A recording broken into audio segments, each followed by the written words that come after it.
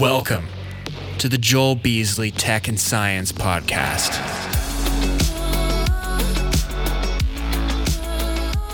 Basically, my team showed me the topic, and I was like, this is awesome. I'm a big nerd, right? So I was hoping you could share with me, like, what is this technology? Well, hypersonics, yeah, it means that it's a vehicle that's flying and is flying very, very fast. Hypersonic means it's flying, the speed is much greater than the speed of sound, which is a little bit of an abstract idea. So, for example, hypersonic, the slowest hypersonic vehicle flies at something like 3,500 miles per hour. So that's like, 50 times faster than you should be driving down the freeway, right? It's like a mile a second. If you can imagine an airplane flying a mile a second, that's pretty awesome, right? So that's what hypersonics is, really, really fast flying vehicles. They're used for a lot of different things. So some of it is like space exploration. Some of it is national security, sort of defense things. We don't have it today, but in the future might be passenger flight, getting from, LA to Japan in a couple of hours instead of whatever it takes right now. So it's a really cool and exciting technology. To go a mile, to go that fast, right? Can you do that at like 14,000 feet? Do you have to be at a specific altitude? Yeah, so, air flight is almost always about not having too much what we call drag force, but the force that slows you down. And so, yeah, you tend to fly pretty high, higher than you and I would fly normally, to keep the drag force down, so that it's economic, so that you wouldn't have to burn a huge amount of fuel to keep yourself going. So tends to be high up in the atmosphere. If you're coming back from space, so like when people come back from the International Space Station, that's an example of a hypersonic situation. So that's, so you're in space, right? That's really high. But even if you wanted to have a passenger aircraft, you would be flying much higher in the atmosphere than we do today. Yeah. I actually got to talk, I think like 3 weeks ago, with one of the astronauts that came back from Elon Musk, the SpaceX first ISS mission. And boy, was that cool, man. That guy was just like next level type of person. So I was taking notes. It's like, how do I be like this guy? Yeah, I mean, that's got to be an exceptional experience, right? And it's exceptional people that, in general, end up doing that kind of stuff. So does the United States have this hypersonic technology? Well, one of the sort of confusing things about hypersonics is it is several different things. And so, coming back from orbit, like you were talking there with the astronaut, that's one kind of hypersonics for space exploration. So yes, we have that, right? You're just talking to someone who's experienced hypersonic flight in that environment. For sort of the defense applications, that's kind of, so that means hypersonic missiles. It means, weapons that are flying very fast. I would say there's almost like an arms race going on right now between maybe China and Russia and the US in that space. So the US is working hard to develop these kinds of things. And I would say that like China and Russia already have hypersonic weapons in their arsenal. So it's an area of, active research and development around the world. If you go up to like low Earth orbit, how quickly does the world spin? If you're in the International Space Station in the Earth, how many minutes for a full rotation? I think it's about an hour and a half. It's something like that. Yeah. So they can get like a hypersonic missile up there and basically put it down wherever they want. Yeah, that's right. So last year, I think in the fall, or actually no, earlier this year, there was a report that China had launched a missile that had gone all the way around the world. And basically the message was they could reach out and touch anywhere with that system. So that was almost like a Sputnik moment. I don't think it's quite the same, but it certainly got the attention of a lot of people whose job it is to protect our country. Right. Yeah, I think the difference between that and the Sputnik is, well, I mean, they deny the claim, right? Doesn't China deny it that they didn't do it? Yeah. Right. Right. But I think there's enough, there's no smoke without fire, right? So I think there was enough reports that probably something happened. Do you ever get into the defense side of things? I do. So I've had a lot of interaction with the Air Force and other parts, Space Force these days. And, I work in a university and do research most of the time. But, what we research also has an impact in the end on these kinds of things. And actually, there's a lot of common overlap between the space exploration hypersonics and national security hypersonics. In the end, you're flying very fast. You need special kind of materials to build the vehicles out of. And so from a kind of science point of view, it's the same science, right? So it are similar science. Yeah. It's interesting to watch these fields develop. Like when the private space companies started happening, there's a really small pool of people that you could even potentially hire for that. But then as more private space companies get older and then there's more people involved and there's new expertise, and then, an early member of SpaceX goes and founds their company and it just makes more people. Are we in like super early stages of hypersonic?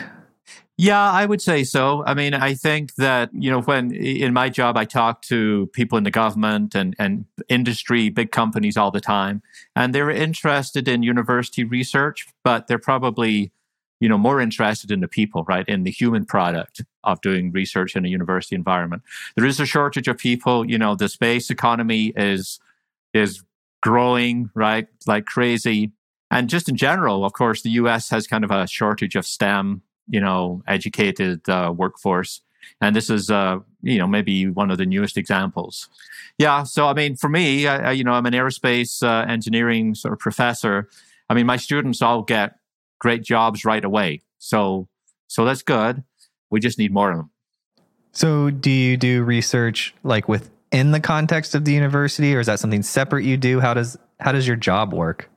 Oh, yeah. So it's mostly done through the university. So I write proposals to government agencies and industry with, new ideas of stuff to research. And some of them get funded. And so then that funding is used to support usually graduate students who do the research. And, it's really a powerful way to do this kind of business because we're educating people while they're also, pushing forward the frontiers of science and engineering through their research. And so it's kind of a win-win. It's a good paradigm, I think. What's the propulsion system of a hypersonic? What do you call it? Do you call it a hypersonic device? How do you refer to it with a sense of ambiguity? Vehicle. Yeah, a vehicle. Yeah. What's the propulsion system or like the fuel for a hypersonic vehicle? Yeah, again, it partly depends on the application. So for the military stuff, what happens is you launch a vehicle on a big old rocket, mm-hmm. and then the vehicle would separate from the rocket and then, sort of fly in the atmosphere.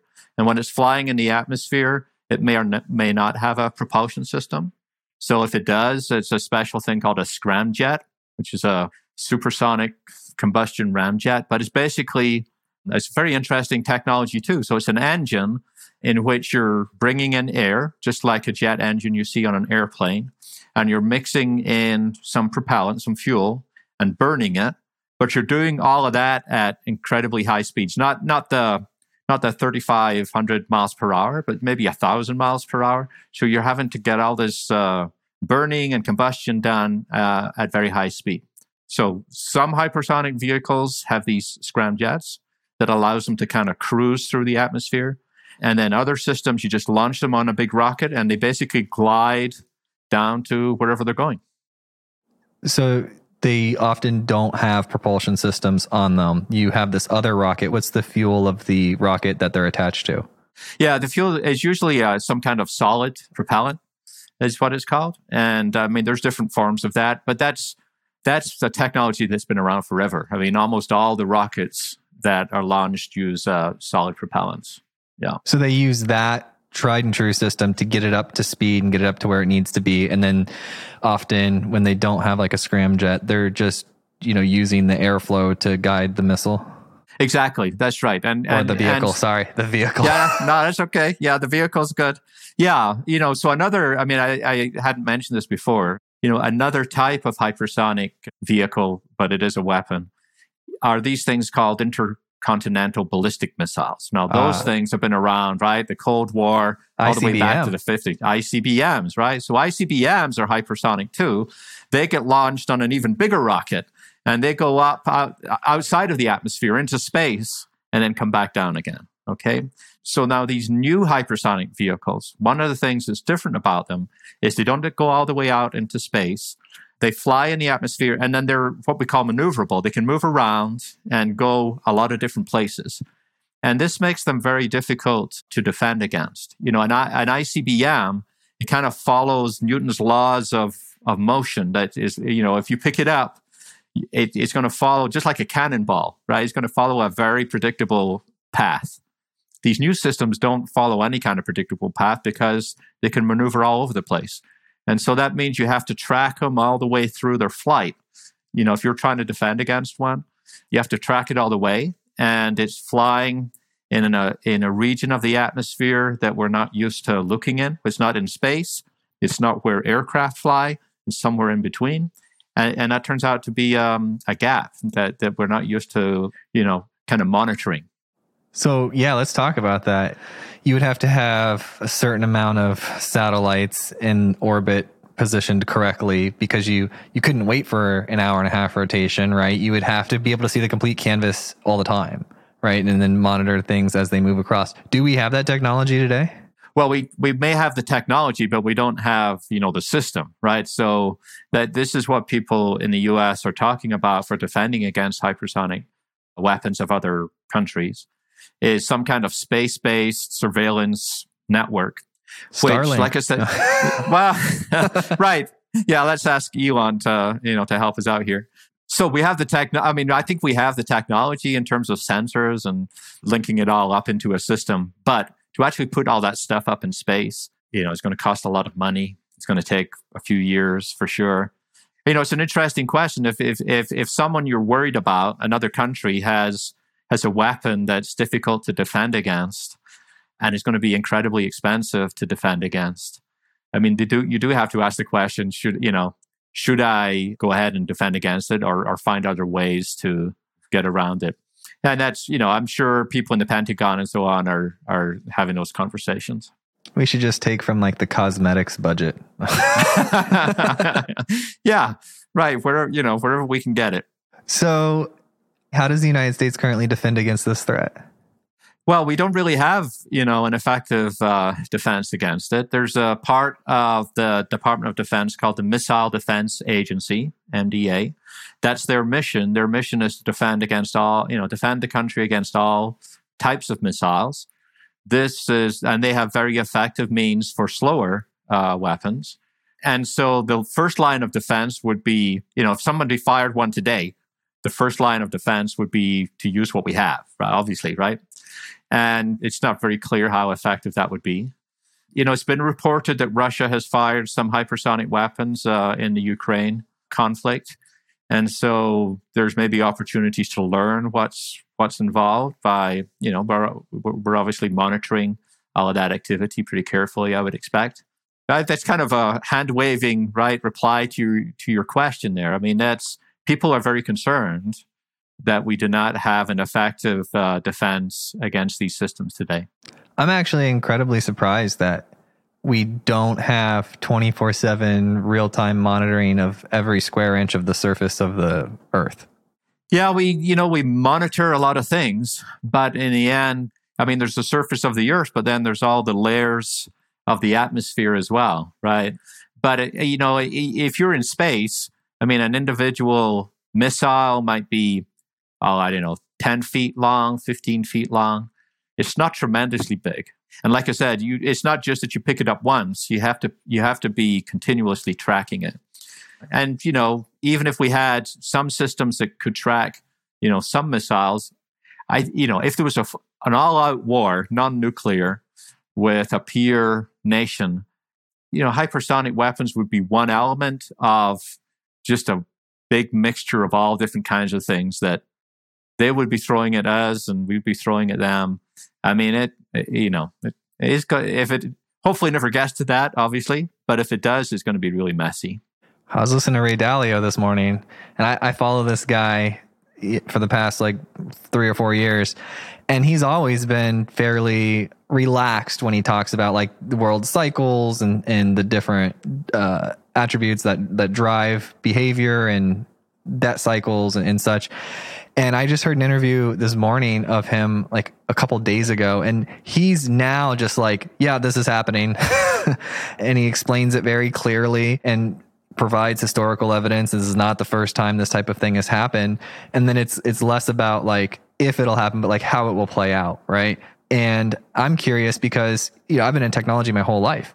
And all you need to do is like take out a power station or, you don't have to do a whole lot to cause chaos, right? Especially in the cities where there's a lot of people and every resource is shipped in and brought in. So for me, I mean, can you just imagine what would happen if we didn't have the internet for 72 hours? Yeah, no, I mean, absolutely. And it's the same kind of thing with space-based assets. Like if we didn't have GPS, right? GPS went down, right? It's another good one. Yeah, I don't want to tempt fate, but it's in some ways it's kind of surprising there hasn't been an event of some kind. Yeah. Well, that's if you look historically on the time period of the time between large wars, we're like about due for one. Yeah, right. I don't want to sound dark or anything, but that's just historical, right? So, well, I think you and I stay positive and discourse, conversations. I think that's the key to understanding other people and ultimately the key to cooperation. Yeah, technology is also an opportunity for collaboration. I mean, obviously, relations with Russia are strained right now and never been particularly good. But the International Space Station is a really great example of where, a lot of the international community did come together for a common purpose, right? For science and research. And so I think that, I agree with you 100% that finding different ways to engage with folks around the world or even in your own country that you don't necessarily agree with, right? Understanding, common areas where you can collaborate and work together is super important. It's almost kind of beautiful how the increase of technology, it empowers us to kill each other faster and more efficiently. At the same time, though, it brings us together.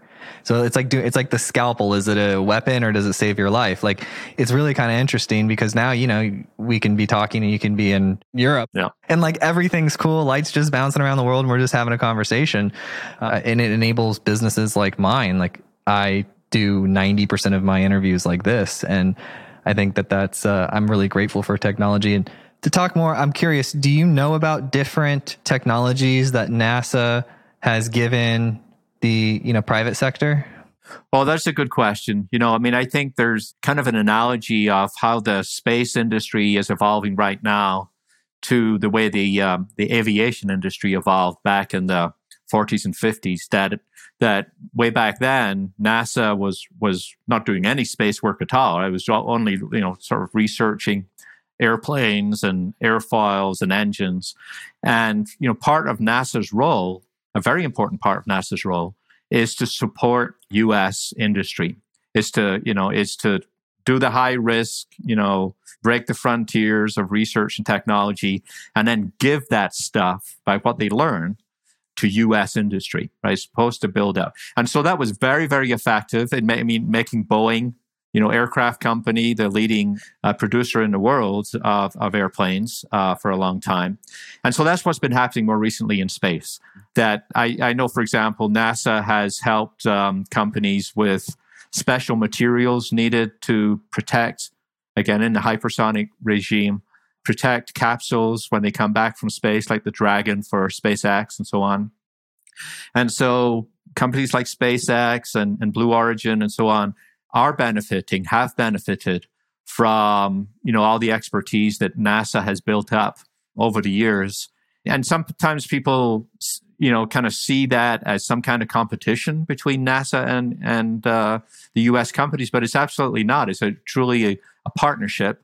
And I think what we'll see NASA evolve into is again, finding those areas that are too risky, too expensive today for companies to take on, and to make progress with them and develop and mature whatever the technologies are, and then pass them on to commercial companies to make profit and to make products and so on. So I think it's a really great example of what NASA was set up to do is what we're seeing play out.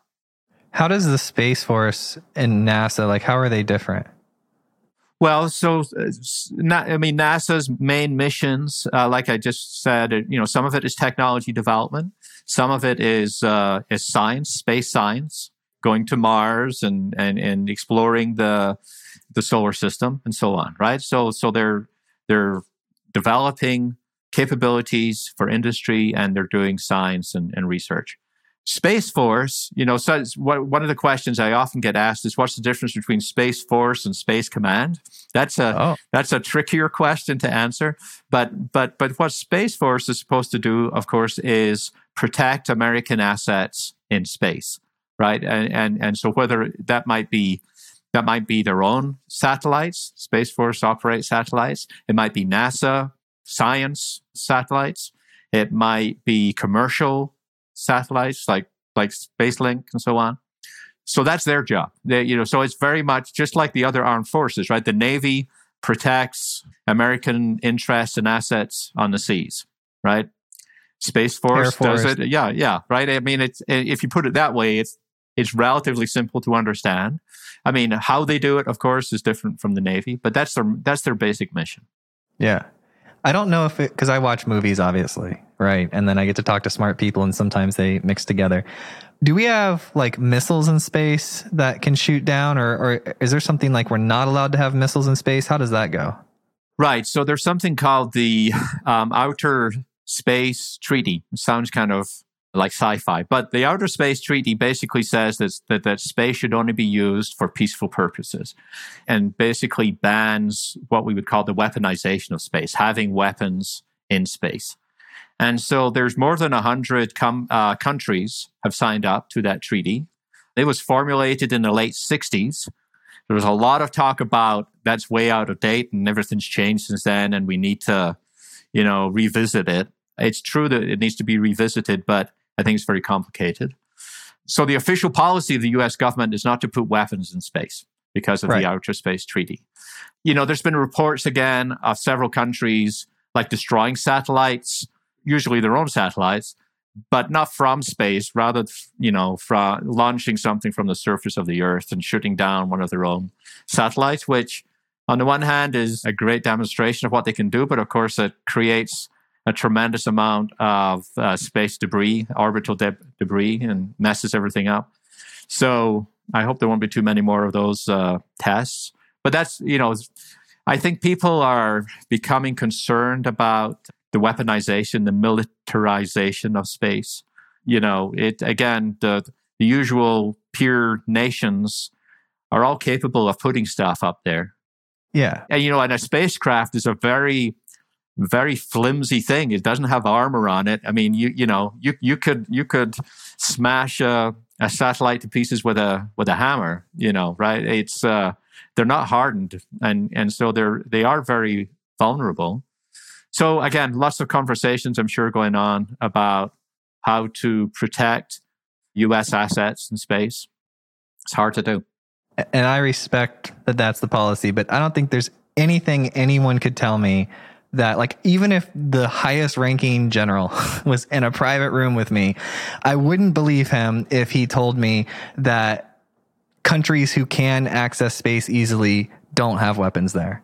Like, it just, to me, I just know it's a human nature thing, and I would argue that all day.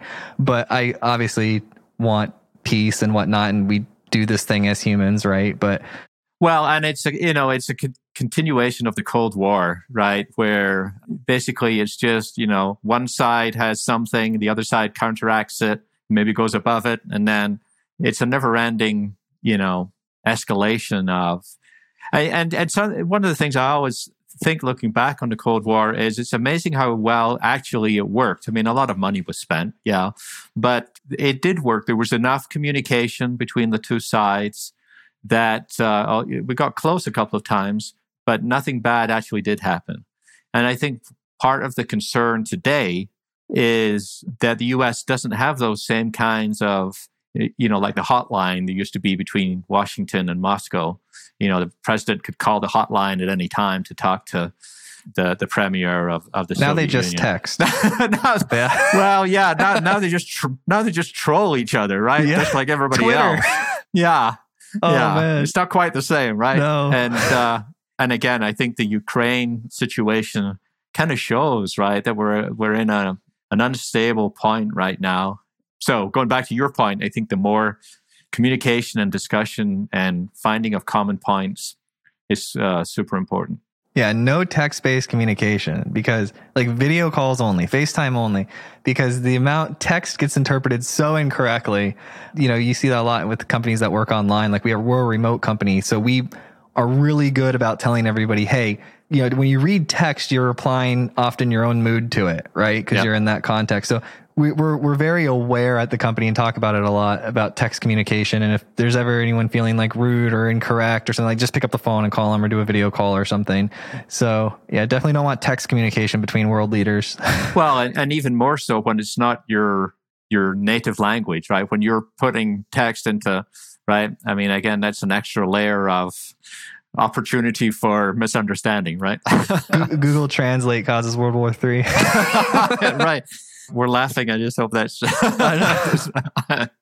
Yeah. I think, though, my thoughts against a large global war would be that life is pretty good, as far as the advancements we have and the creature comforts that we have as people. I think that motivates you to want to talk it out more, right?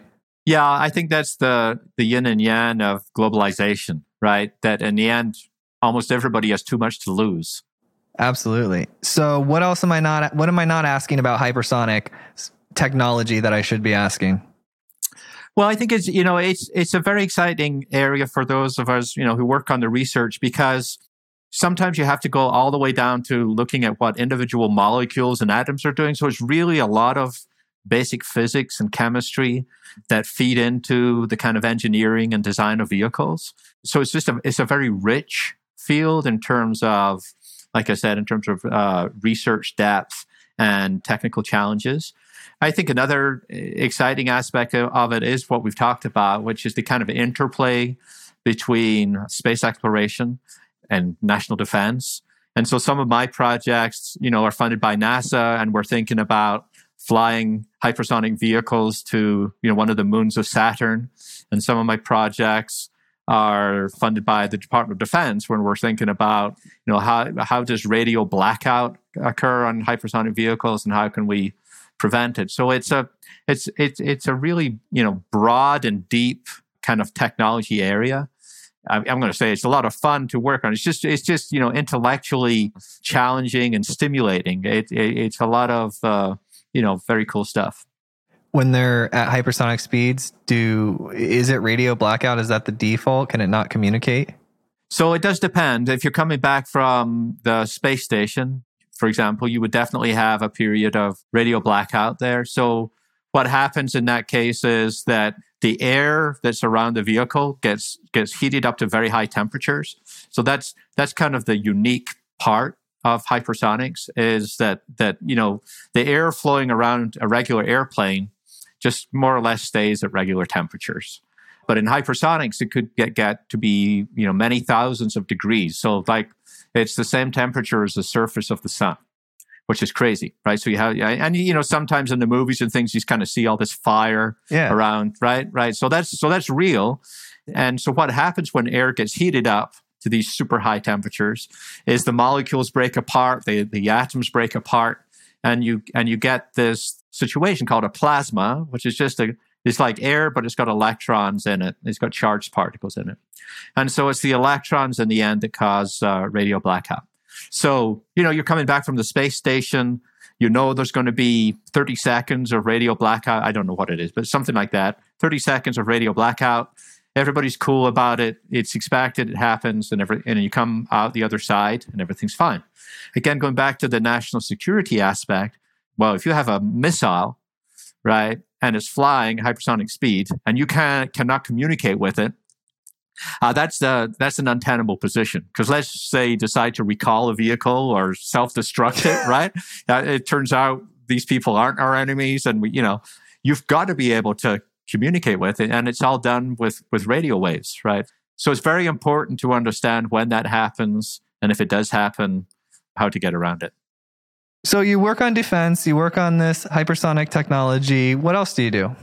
So I'm a professor here at University of Colorado, and work with a bunch of grad students on hypersonics, and also on space propulsion systems. So that's another interesting area where I mentioned plasmas just a little while ago. So plasma-based engines are being used and developed for more efficient space exploration and transportation.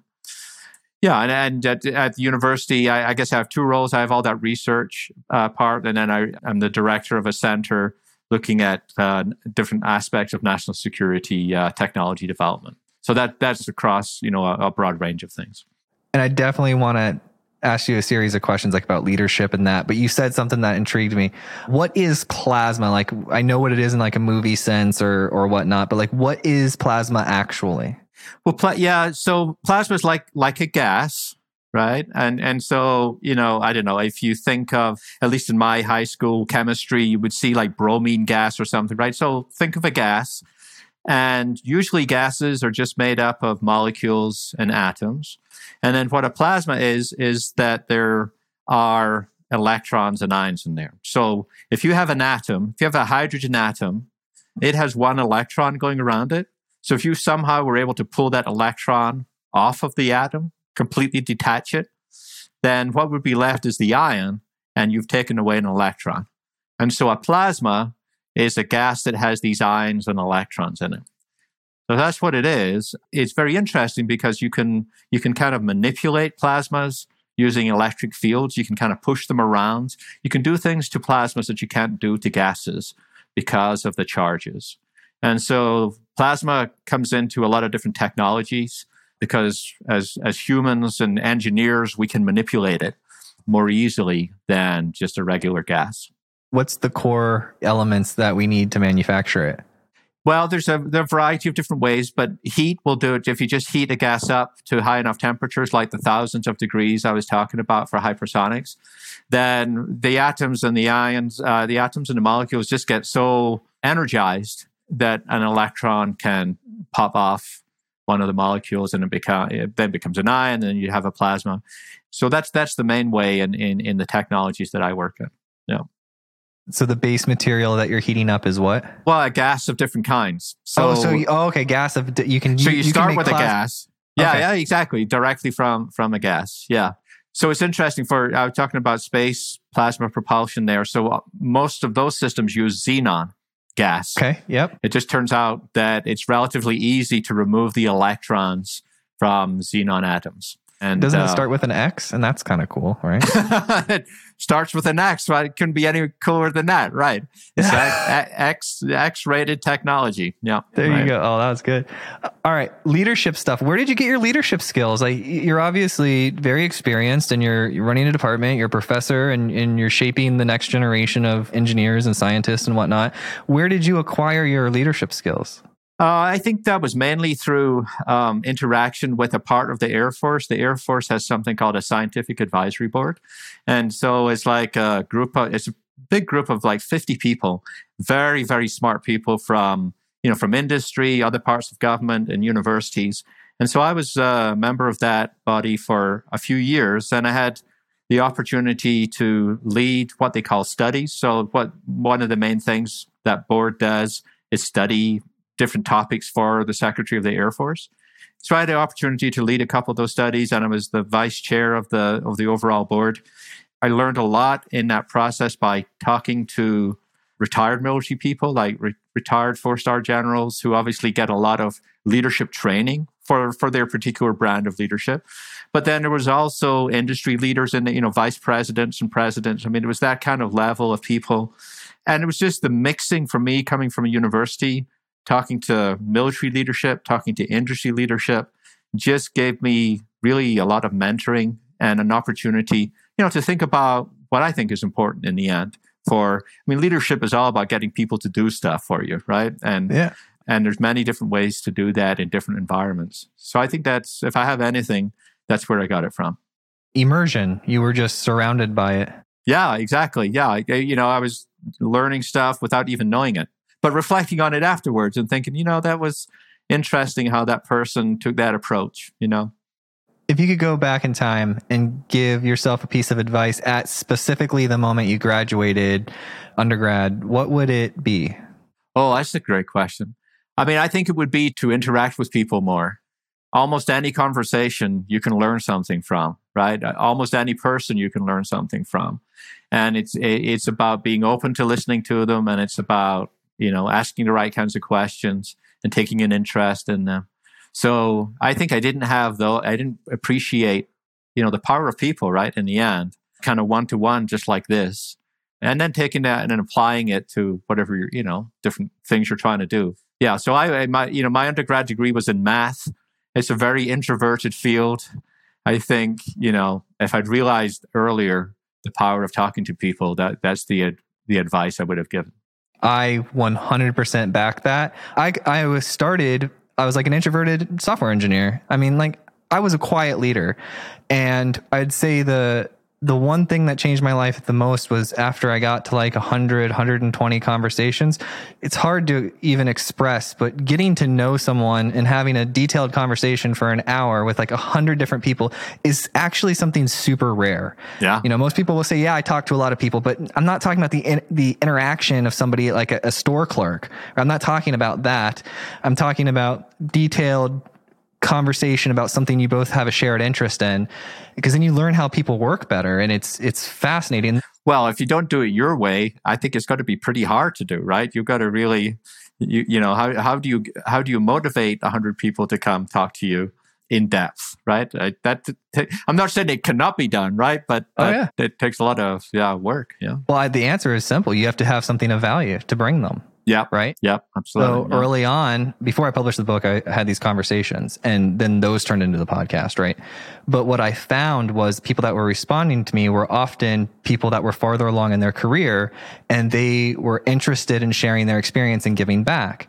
And so I realized, that's a category, that's an area of humanity that you can tap into in order to get information from people. It's just something humans do. So we focused a lot of our early episodes on doing that really well, getting people to come on. It's like, I'm no expert. I bring smart people on and I ask them questions, and then the cycle goes on, right? It's great. Yeah. And I get to meet awesome people like you. Dude, you are fantastic. Well, I'm enjoying the conversation with you, obviously. So this is great. What haven't we covered that you want to get out there to the world? I mean, I think that sometimes when I talk about hypersonics and it's on the national defense side, it sounds a little bit doom and gloom. And I think that what I would want to emphasize again is, is what we often call the dual use or the multi-purpose. That yes, there's a lot of activity right now in hypersonics on the national defense side. And a lot of that is driven by what other countries are doing, right? The other person always gets a vote in what you have to do. But that there will be important spin-offs for, non-military applications, allowing us to do more and in-depth space exploration, as well as commercializing space. And really, one of the reasons why space has not become commercialized in the sense of building products in space is that it's so expensive and difficult to bring stuff back again, right? I mean, it's great that you've got zero gravity up there and you can build something, but the cost of bringing it back and the difficulty in that has kind of precluded companies really closing the cycle, the budget cycle on producing stuff in space. Again, hypersonics is, as we make progress with that and bring down the cost of materials and things, will enable things like that. So there's a lot of positive aspects to hypersonics that will benefit all of us. Harvard's known for law, Berkeley's College of Music, amazing musicians. What's the college known for space? Yeah, I would say it's the University of Colorado. I mean, Correct answer. Yeah, right. That's the easy answer. Yeah. So the reason for saying that is we get more funding from NASA than any other public university in the country. And almost all of that is to do with space. And in Colorado, the aerospace sector is the second largest in the nation by state. So anyway, we're up there near the top for sure. Yeah. Well, no, it's that's first of all a completely valid measure. I can't think of one that would be more valid, right? That's a really solid one. And secondly, what part of Colorado specifically? So I'm in Boulder, so it's just a little ways away from Denver and near the mountains. Beautiful here. Yeah, nice. Well, man, this is great. We made a podcast. How do you feel? I feel awesome. Yeah, it's been a great conversation. Thank you so much for all the great questions.